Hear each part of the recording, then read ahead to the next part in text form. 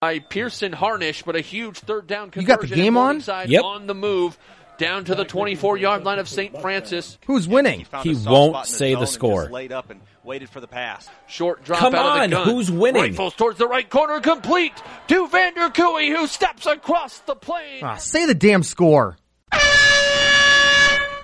You're listening to the original Say the Damn Score podcast, part of the Say the Damn Score podcast network. Here's your host, Logan Anderson. As always, this podcast is dedicated to sportscasting and sharing stories and ways to improve in the business by talking to sportscasters from all over the country and beyond. If you're a fan of the show, please subscribe on the podcast app of your choice and share the podcast on your favorite social media outlet. It's been another slow week in my broadcasting world, but there is light at the end of the tunnel finally, so that's nice.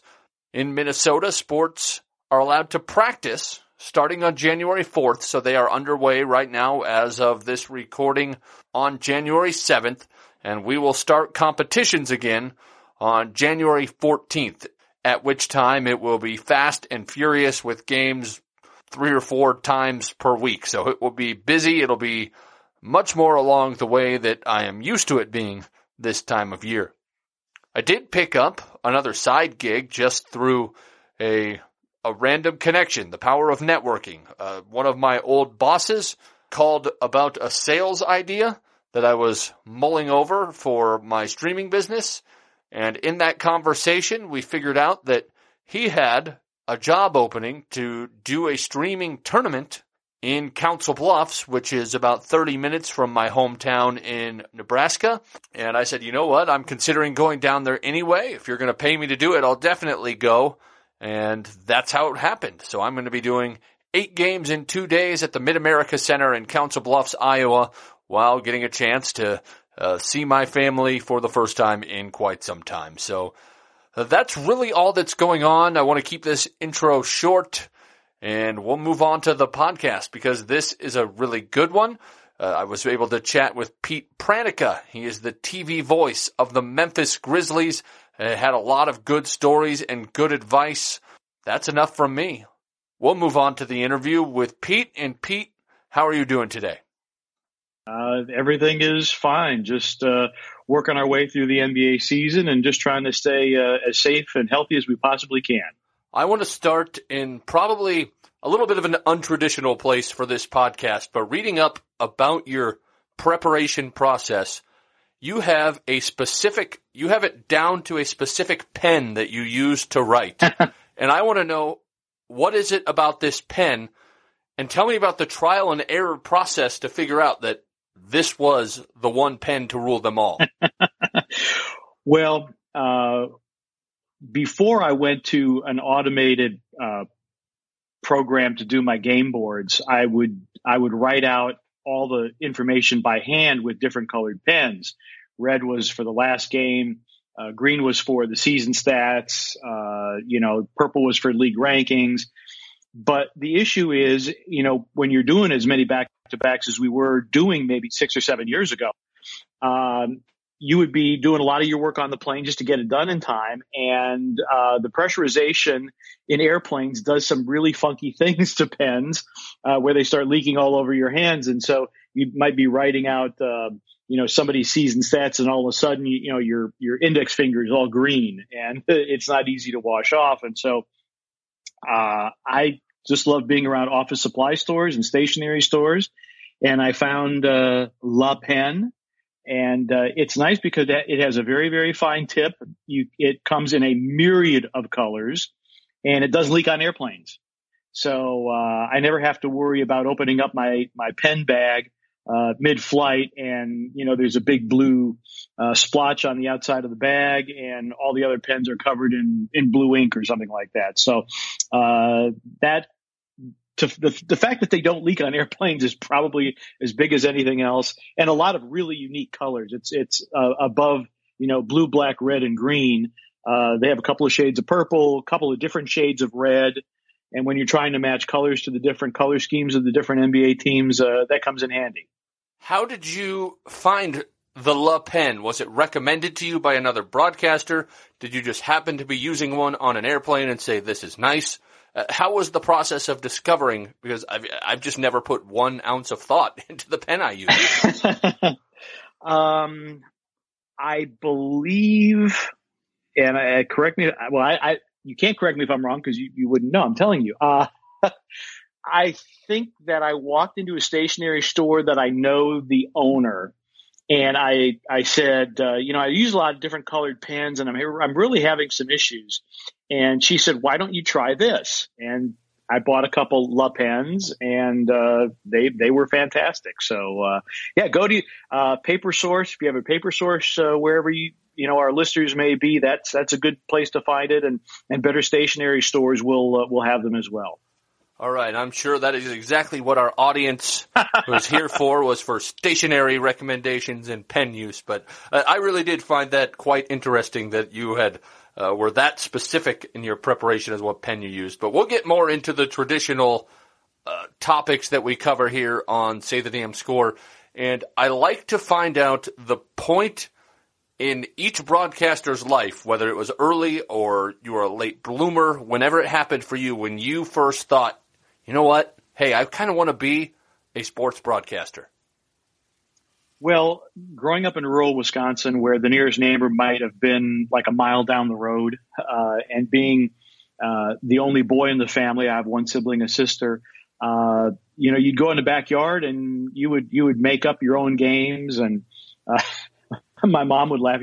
I've never seen passes to themselves. I mean, that was pretty much what I had to do as a kid. Put a hoop up in the backyard, and like I think every other young kid, you pretend that you're hitting the last second game winning shot. And also living out that far out in the country. I mean, your only connection to Major League Sports. And I grew up about 12 miles north of Green Bay. So, I mean, I was in touch with the Packers and would go to a Packer game periodically, but the NBA, Milwaukee, the Major League Baseball, the Brewers. I mean, those were 2 hours away, and it really wasn't something that was accessible to me as a kid. So you'd listen to Jim Irwin, who did both the Packers and the Bucks, along with the Wisconsin Badgers. You'd listen to him on the radio, because we're talking, when I was growing up, we're talking late 70s. And so there is no cable television, and a lot of NBA games are not on TV except maybe on Sunday afternoon. And the Bucks, not being a big market team, weren't on all that often. So that was part of it. Also realizing that I'm 5'8" and I'm not terribly athletic, that excelling in sports as a participant was not something that was going to be in my future. And then the high school that I attended was named at the time Premontre High School. It was a boys-only high school, since it has since gone co-ed and changed its name. It's also the same high school that Kevin Harlan attended. And this high school had a 10-watt radio station. And Kevin is 5 years older than I am, so he went through the process, and then I followed him, where WGBP-FM, 90.1 on your dial, which sadly no longer exists, it was a training ground for us. If your academics were in good standing during your study hall, you could spend the 50 minutes of whichever period you had free spinning records in the radio station during the day. And then those of us who were interested in sportscasting, we could try our hand at that. And we did everything. We engineered our own broadcasts. We called, Wisconsin Bell for the phone lines. We did all that. We raised money for underwriting in order that we could fund the phone lines. And then we called football and basketball and hockey for the school. And so that was really where it's like, wow, this is really fun. This is a way for me to stay involved in sports and in athletics, because, as I said, I'm not going to be a football player, certainly, or a basketball player.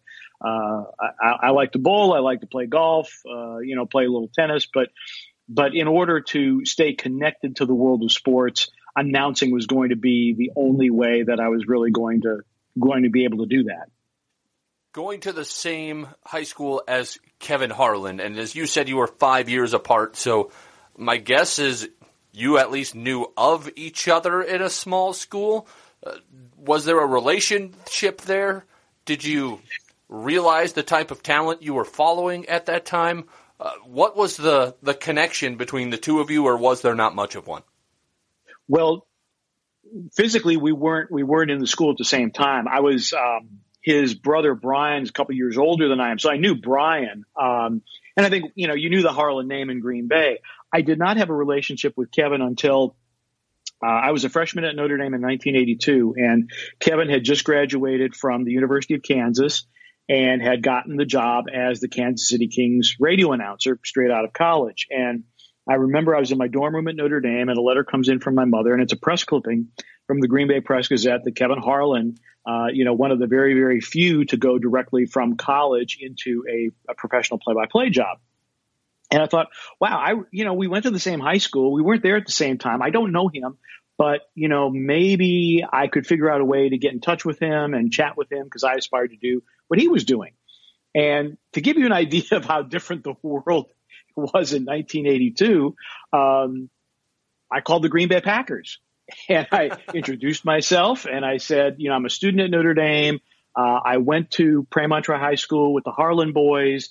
Could you possibly, leave a message for Bob Harlan? Because I'd just like to get Kevin's contact information if that's all right. The receptionist puts me through to Bob Harlan, which he's president of the team, and I don't think that would happen these days. But no, I talked to Bob, and he was very, very, very cordial, and he said, "Yeah, here's Kevin's phone number, and give him a call." And so Kevin and I have been friends for, 28, 30 years, just, staying in touch. And, my path to the NBA took considerably longer than his did. But he's been a great friend. We stay in touch all the time. I've got an open invitation to go to the booth at Lambeau Field when he's doing a preseason game for the Packers. And I've done that a couple of times. And, one of the great thrills I've had was I was the National Sports Media Association's Tennessee Sportscaster of the Year in 2017. And that year, Kevin was the National Sportscaster of the Year. And so he was the guy who handed me the trophy. And that was an incredibly special night, not only to win the award, but that Kevin was there and that we were able to visit. And when the picture was taken, he's the guy handing me the trophy, which is really, really cool. Are there other broadcasters who have come out of Premontre, if I hope I said that right, or was it just a odd coincidence that two gifted broadcasters came out of the same school that close together? Was there something about the program, or just a weird happening? I think it was just a couple of guys that really wanted to do it. I mean, there are a lot of guys and gals these days who say, well, I'd love to do play-by-play. Okay, well, how badly do you want it? I think some will try it, realize that it's a lot harder than it appears. But it was, there have been other guys who have come through Premontre and went on to media careers predominantly in Green Bay, but nobody has gone to, the major leagues or anything like that, because there were some of us who were very serious about it, who said, we think this is a career path. And then there were a number that did it more as a hobby, and just something fun to do. You chose to go to Notre Dame, where they didn't at that time have a broadcasting program. Since then, I believe they do. I'm sure they do. I've talked to Len Clark, who was part of the person who put that together. But why did you choose Notre Dame with those goals at that time? Well, you're a young Catholic kid growing up in northern Wisconsin. And, as I said, let's flash back to the 1970s, where there's not a whole lot of sports content on TV on the three major networks, which is all we had at the time. And I just remember watching the day that Notre Dame ended UCLA's 88-game undefeated streak, and seeing the passion of the student body, seeing the excitement. It just seemed like a natural fit. And I wasn't really concerned about, they don't have a sports journalism program, or they don't have a journalism program or communications program. I just knew that I'd get a really good education. I knew that there were a number of guys that had gone through Notre Dame and had, despite the fact that it did not have a formalized program at the time, it did have a student radio station. There were guys like Tim Ryan and Don Criqui that had gone through and had excelled at the network level. Again, despite not having a formal program, they were able to make their way. And so part of the rationale was, look, it's got a student station and I will be able to get reps there. And I was banking pretty much on the alumni network that might be an assist to get into the business, which ultimately is what got me into the NBA. I don't want to spend a lot of time on this, but I always find it really interesting, broadcasters' first jobs out of school. And if I read correctly, yours was in a little town up in northern Wisconsin, Sturgeon Bay, where you did obituaries and accident reports and probably everything else. Do you have any fun stories of like a weird thing sold on a swap shop or something that you could only experience in small town radio? There was a store up there called Roy's Red Owl, and they sponsored Roy's Red Owl Bingo. And what you would do is you would shop there, and when you checked out, you get a bingo card. And every day between 9 and 9:30, I would call bingo. And so I had the wire bingo cage with all the wooden balls inside, and I'd open up the microphone and hold the cage by the microphone so people could hear that I was actually, spinning the cage around. And I would call bingo for half an hour. And whoever got blackout bingo first got something from Roy's Red Owl. I don't remember what it was, but I remember very distinctly, and the listening audience was elderly. And so you wanted to be slow and enunciate carefully, but I had a network show coming up at 9:30. I had to be out by 9:30. And so periodically you get a call, you're calling too fast. And I'm looking at the clock. I'm like, look, I got to get this game completed. So I hope somebody gets blackout bingo really quickly. That was one odd story. And then another one real quickly. I read the school lunch menus. Reading school lunch menus can be kind of dry. Well, today we're having hot dogs and mac and cheese and fruit cocktail.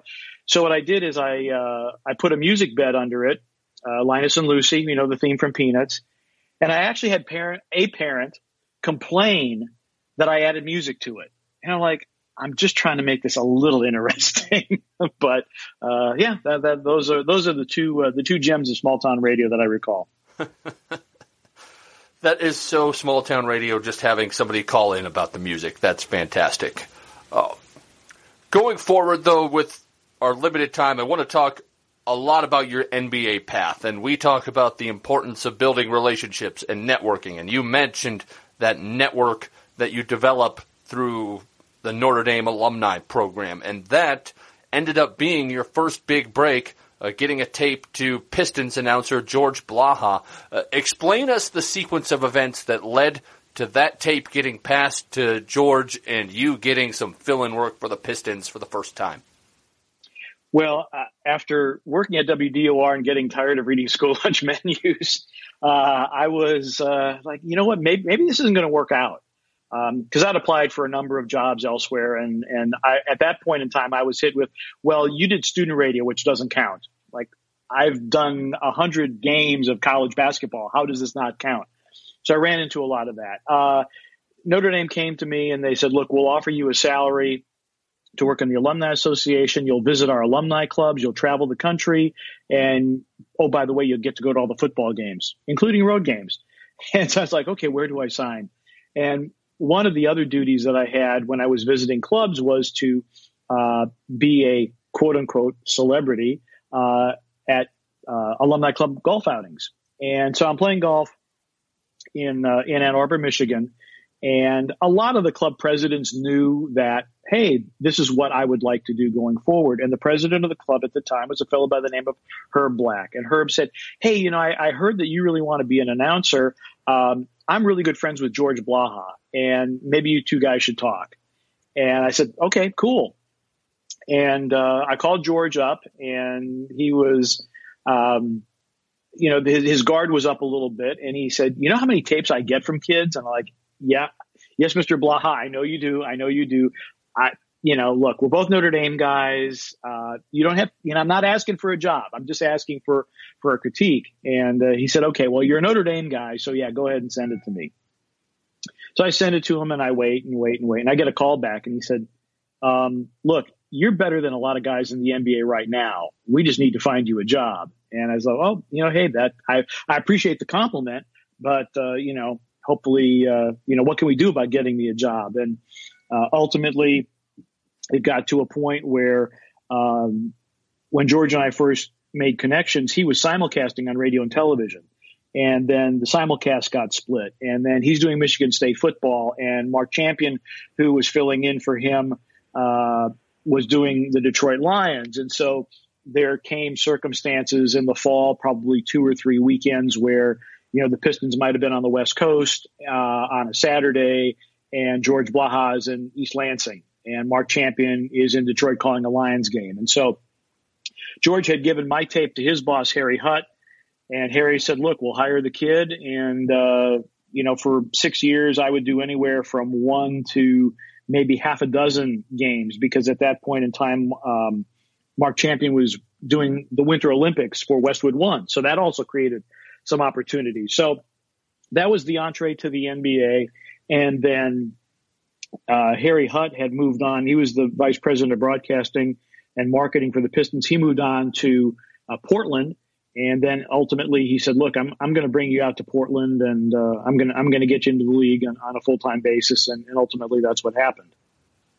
Going to Portland, you switched from radio to TV for, I doubt it was the first time you did TV, but the first time on a regular basis from what I was able to discover. How big of an adjustment was that to scale back your broadcast when you're so used to doing radio? It was a learning experience. There's no question about it. I actually got a couple of trial runs at it. Buried in the footnotes of HDTV is that my first year in Portland, I wrote the game notes for PR. I did a little sideline reporting, also did radio pre-half and post. But this was before HDTV. We're talking, this is the 1998-99 lockout season. And Paul Allen was heavily invested in HDTV. And he wanted to see what would an HDTV telecast look like. And at that time, they couldn't marry standard definition and high definition. And so they had to create a totally separate telecast. And so Harry Hutt said, look, you and Larry Steele, we're going to do our standard definition telecast is going to go out on, our regular outlets, but we're going to do a closed circuit HDTV telecast, and we're going to beam it up to Paul Allen in Seattle and see what he thinks about what this HDTV really looks like. And so I did have a couple of opportunities before I was doing it, quote unquote, for real on a regular basis. But yeah, it was an adjustment because sometimes I laid out too much. Sometimes I didn't lay out enough. And I was very, very fortunate that I called him the dean because he was the dean of NBA directors at the time, George Wash, who worked with a million people and basically invented a lot of the things we see on TV today, like the score bug and the things that slide out of the score bug. And also Patricia Lowry, who was our producer at the time and has now gone on to be a high-level producer at ESPN. And so they worked with me to make sure that I was captioning the pictures rather than trying to describe what everybody could already see. And so it is a definite adjustment. I've gone and done a handful of games on radio in the preseason, sometimes when our regular radio announcer had some family obligations, which I enjoy going back there that way. But yeah, and the other piece too about doing television is that in radio, you're the show because you are the eyes, the ears, you are everything. And in television, your analyst really needs to be the star. And as a play-by-play guy on TV, you're the setup man.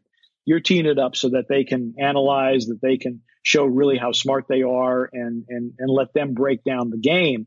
And then also too, as a television play-by-play announcer, you are also beholden to what the producer and director put on the screen.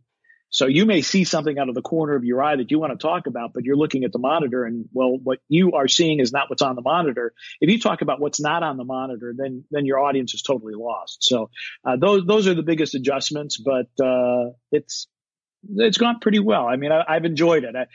Growing up, I thought I just want to be the radio voice of somebody. And I really didn't choose television. It more or less chose me. And it seems to have worked out okay. Covering those Trailblazers teams goes back to a theory that, I don't know if it's a theory, but a thought that I have that play-by-play people, when you're the voice of a team, there's some journalistic aspects, but you're not really a journalist. You're a team employee. And you had some players get into legal trouble and some scandals, and a lot of stuff happened around those teams. How did you balance keeping your credibility and not being overly homerish and including those aspects of the team and the character of the team in the broadcast? I could talk about this for a really long time. Well, there are a couple of things. Let's analyze. Let's break down being a team employee.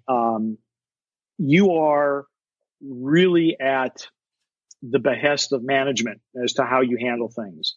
Portland wanted a very Homer-centric telecast.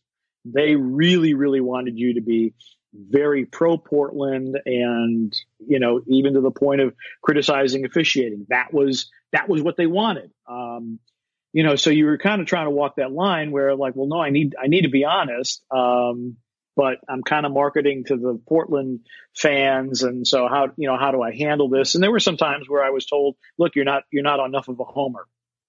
And then I remember I was working with the late, great Steve Jones at the time, and Snapper was working for NBC, and he had the opportunity to work with Mike Breen. And one day Snapper says, I was talking with Mike Breen, and Breen says, you're really good, except you're too much of a Homer.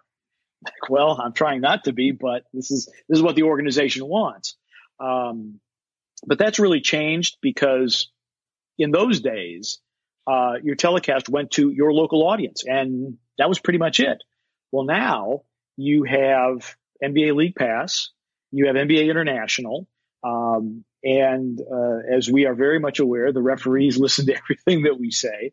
And so it's become even more incumbent, and I'm very grateful to the Grizzlies organization that they have let me and Brevin be very journalistic, be full of integrity in a journalistic sense. And that's one of the things that I take as a great compliment when I have a referee tell me, you guys call it down the middle. You're honest, and you're not trying to make us look bad, and you're not trying to unduly make us look good. And so that's a sea change in our business that a lot of people probably really don't talk about. The fact that our telecasts are more widely available, that we do need to be a little bit more down the middle than maybe some organizations would like you to be. As far as the Trailblazers in particular, we would talk with our PR staff. I remember on at least one occasion meeting with Bob Whitsitt, who was the team president and general manager, after a couple of guys had been arrested for marijuana possession. And it's like, how are we going to handle this? And so I would come on the air and say, welcome to Blazers basketball. And before we talk about basketball, player X, player Y, they have been arrested for marijuana possession. They've been suspended by the team, and we'll let the legal process play out. Now, on to basketball. And you would try to separate the two, because the two guys who were arrested, two guys have been suspended or whatever it was, they're not going to play. Once the ball goes up, I don't really want to focus on who's not there and the reason that they're not there. Injuries maybe a little bit, but you just didn't want to bring that, those legal issues and behavioral issues into the telecast. We're between the lines now. Let's play the game. Let's describe the game. Let's entertain. Let's inform, and see how the 48 minutes turns out. Was there ever a time, any time in your career, not just with Portland, where management came down with a, hey, we want the broadcast to be this way, and you disagreed enough that you pushed back and maybe said, no, I think you're wrong? And how did that go, if it happened? It really didn't. It certainly hasn't happened here in Memphis. In Portland, it was, because Harry Hutt was my guardian angel in the business. I owe my career to him, taking a chance on somebody that nobody had ever heard of, to be the voice of an NBA championship contender, to work with Steve Snapper Jones. I mean, come on, this doesn't really happen. So I'd like, I take the criticism. I didn't verbally push back. I did what I thought was right. So there would be a little bit of homerism I would let slip in. And sometimes I listen to tapes from Portland and I'm a little embarrassed by how homeristic I was, but it was also balanced by the fact that Steve Jones was anything but a homer, and he would be critical of the Blazers. And so we kind of played a little bit of good cop, bad cop. And I think that settled in with management and they were fine with it. So what led to moving on from what sounded like a pretty good situation in Portland and moving to Memphis? One of the worst situations you could possibly imagine. Blazers lose in the playoffs. Paul Allen is losing $100 million a year. It's 2003. My contract is up. We've heard rumors that they were going to pare back the staff because of the tremendous financial losses that the team was suffering. And I had been told in the spring of 2003, my agent was told, hey, we love Pete. Of course he's going to come back for another year. We'll get the contract done. Don't worry about it, et cetera, et cetera, et cetera.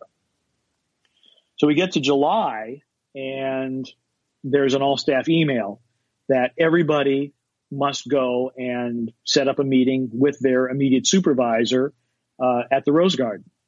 So I'm like, okay, well, I'll go in, and a fellow by the name of Dick Vardoniga was in charge of Blazer broadcasting, and so he was my direct report. And so I go in and I sit down, and he closes the door and he starts reading from a script, and he said, this is to inform you your position has been eliminated. I'm like, excuse me? And I and 87 other people were let go on one day in July of 2003. And at that point, there weren't any other jobs that were available to me. So I was out of a job, and I moved back to Chicago. And before I had gone to Portland, I was working for a travel business as a writer and a marketing person for a travel company in Chicago. That company took me back, and I was there for a year. And while I was there, I got an offer from NBC to go do the Athens Olympics in the summer of 2004. And but I wanted to get into the NBA on a full-time basis. And while I was preparing to go to Athens, there were 3 jobs available, one of which was the Grizzlies radio job. And my agent said, look, you're applying for this job. I think you're a really, really strong candidate. I know the director of broadcasting in Memphis. I've worked with him before, but I really think that because you'll be in Athens, out of sight, out of mind, before you get on the plane to go to Athens, I'm going to I think you just need to call the director of broadcasting with the Grizzlies. You need to call him and say, I am flying to Memphis on my own dime because I want to talk to you about this job. Best piece of advice I ever got from my agent.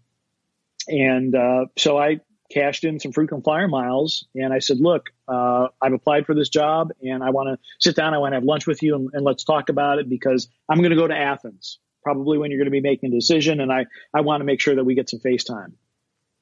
And he agreed, and we sat down and had lunch, and I went to Athens and was doing team handball and judo.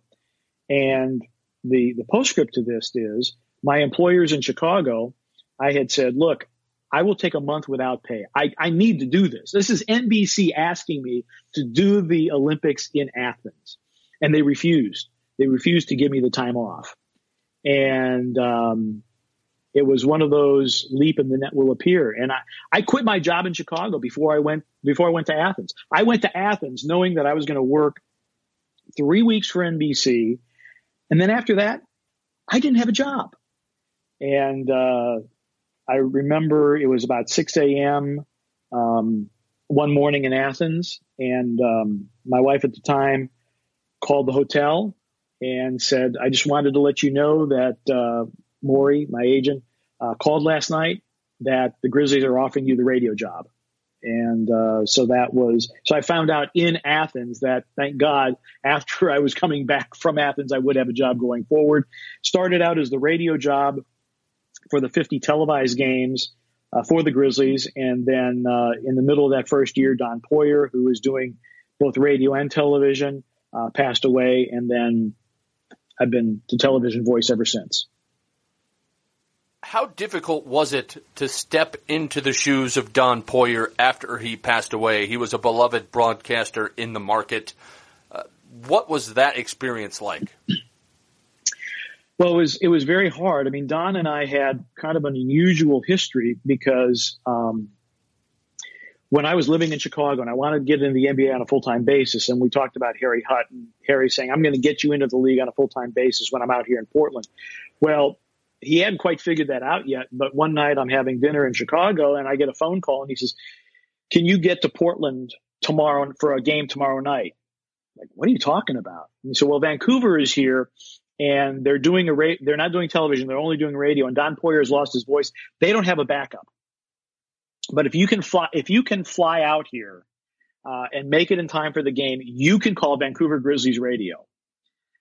So I found the very last flight on Southwest that stopped in Kansas City, Los Angeles, Oakland, and finally Portland. And I didn't change planes, interestingly enough. And I think I got to Portland probably 3 p.m. and did what little prep that I could, given the circumstances. And because this would be like 1997, I think. And so I go to the arena. And I sit down, I'm working with Jay Triano, who was the color analyst at the time.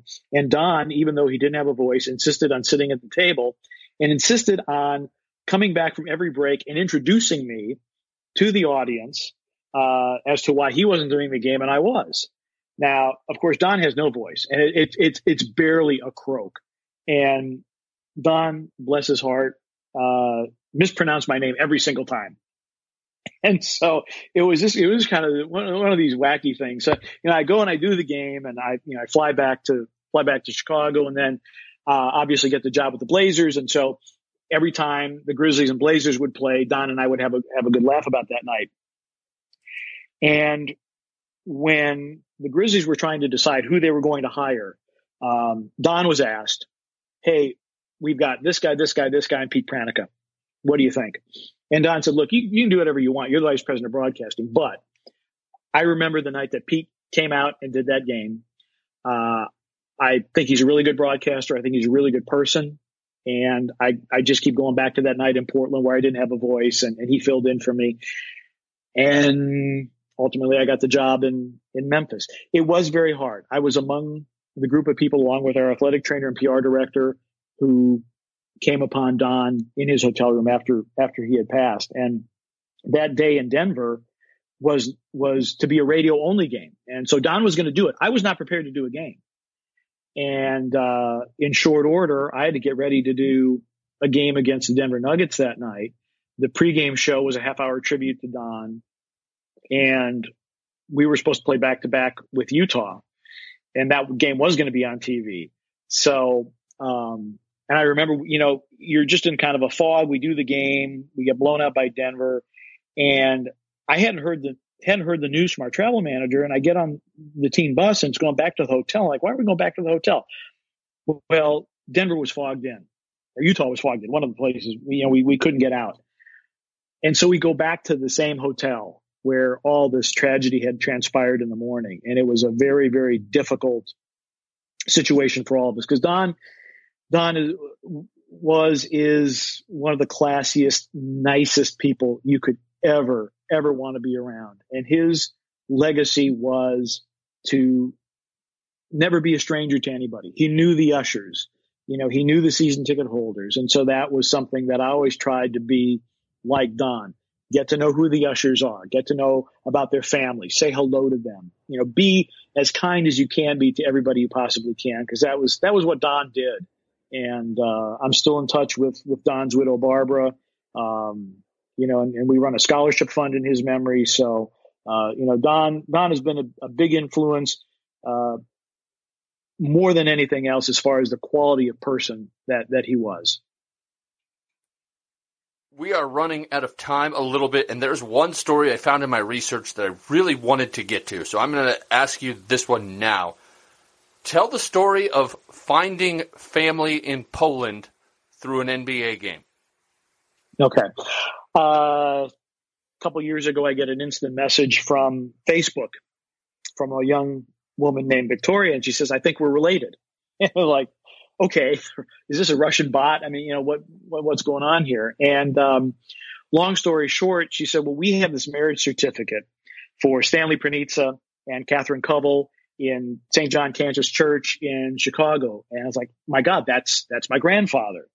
And then Victoria sends me a passport photo of her grandfather, and he looks like I will probably look in 10 or 15 years. And it's like, okay, so we're related. And it all came about because one of our games was shown in Poland, and Victoria's uncle saw my face, saw my name, and said, oh my God, we have a relative in Memphis that we didn't know about. And so we were able to unravel a lot of family history. There were 3 sons who, born in Poland, came to the United States. The eldest was already married to a Polish girl. He went back to Poland. One of the brothers settled in Chicago, started a grocery store. The youngest brother settled in northern Wisconsin and started a farm. And that was my grandfather. So, went to Chicago and visited with the branch of the family that now lives in Chicago. And then a couple of summers ago, went to Poland and met the Polish branch of the family. And in fact, the summer of 2020, Victoria's grandfather and grandmother were to celebrate their 50th wedding anniversary.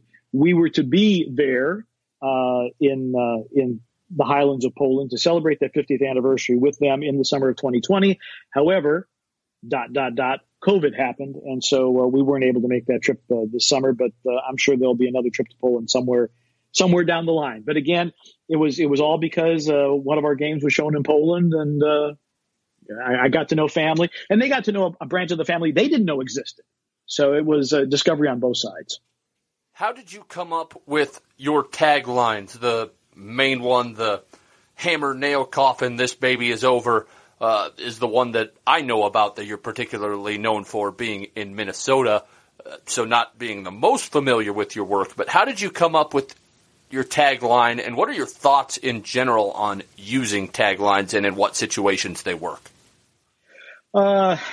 I really wish I had a good origin story, but I don't. I go back. There's a line in Don Quixote where Sancho Panza says, whether that hammer meets the pitcher or the pitcher meets the hammer, it's going to be bad for the pitcher. And I just thought that was kind of a cool line. And I started out hammer meet nail meet coffin, and it just got to be really, really wordy. And this is one of the values of social media. I think I used it a couple of times, and people are like, hey, that's really cool. And so nobody, advocated against it. People seem to like it. It's like, well, if the audience likes it, I'll keep going with it. And, so that was really the reason that it's kept in. As far as catchphrases are concerned, they have to be organic. Because if you sit down and like, well, I'm going to write this out, I'm going to write this out, I'm going to write this out, it just doesn't come off. To me, it really doesn't come off. And, so like I said, that was organic. Like I said, I wish I had a good origin story. I wish my memory was good enough I'd remember the first time I used it. But the fact of the matter is I don't. Have you ever said it too early and had the team come back? How do you decide when the right time to use something like that is? I am very, very conservative. I have never said it too early. There have been times where I'm glad, like, oh, you know what? I didn't count the number of possessions properly because this could get out of hand. No, I never have. And in fact, I'm so conservative about it that there are times where Brevin will grab a sheet of paper and with a Sharpie write HNC and shove it in front of me when, we're up 10 in the final minute. And like, I'm not sure just yet. I don't, you never want to blow it. And there will be like, hey, would you say it already? Would you say it already? And I like to do it on an explosive play. There's a dunk that puts the Grizzlies up 10 with a minute to play. Okay, that's a hammer nail coffin moment. if it's just a turnover or just something garden variety to just, throw it out there, it's like, well, you'd like to have something to really punctuate the call. If anybody wanted to reach out to you, what would the best way to do so be? Direct messages. My DMs on Twitter are open, and @PetePranica is the Twitter handle, and my DMs are open. You've mentioned that a lot of people mispronounce your name. Reading it looks pretty straightforward. What are the weirdest ways that people have done so? Well, one of the most common typos is to spell my name Prancia. So I get a lot of Prancia. And that's simply because it's mistyped. You get a lot of Pranica. A lot of people think that it's an Italian name. It is not. It's actually an anglicized version. The proper Polish pronunciation of my name is Pranica.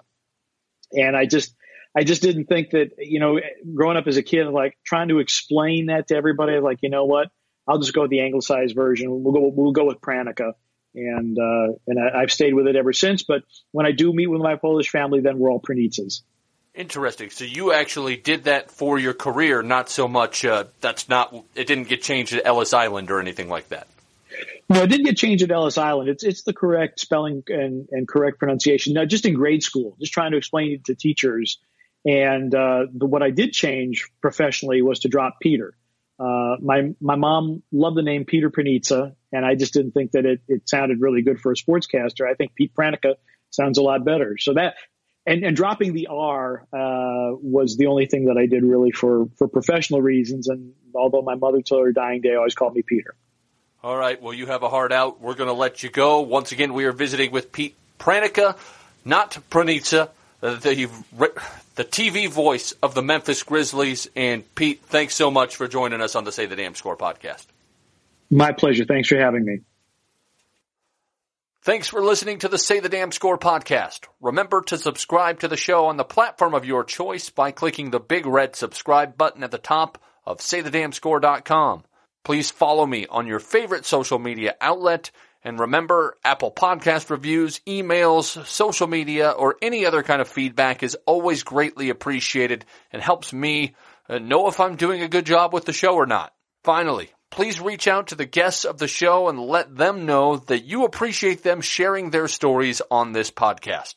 As always, I'm Logan Anderson, and the next time you're on the air, make sure to say the damn score just a little bit more.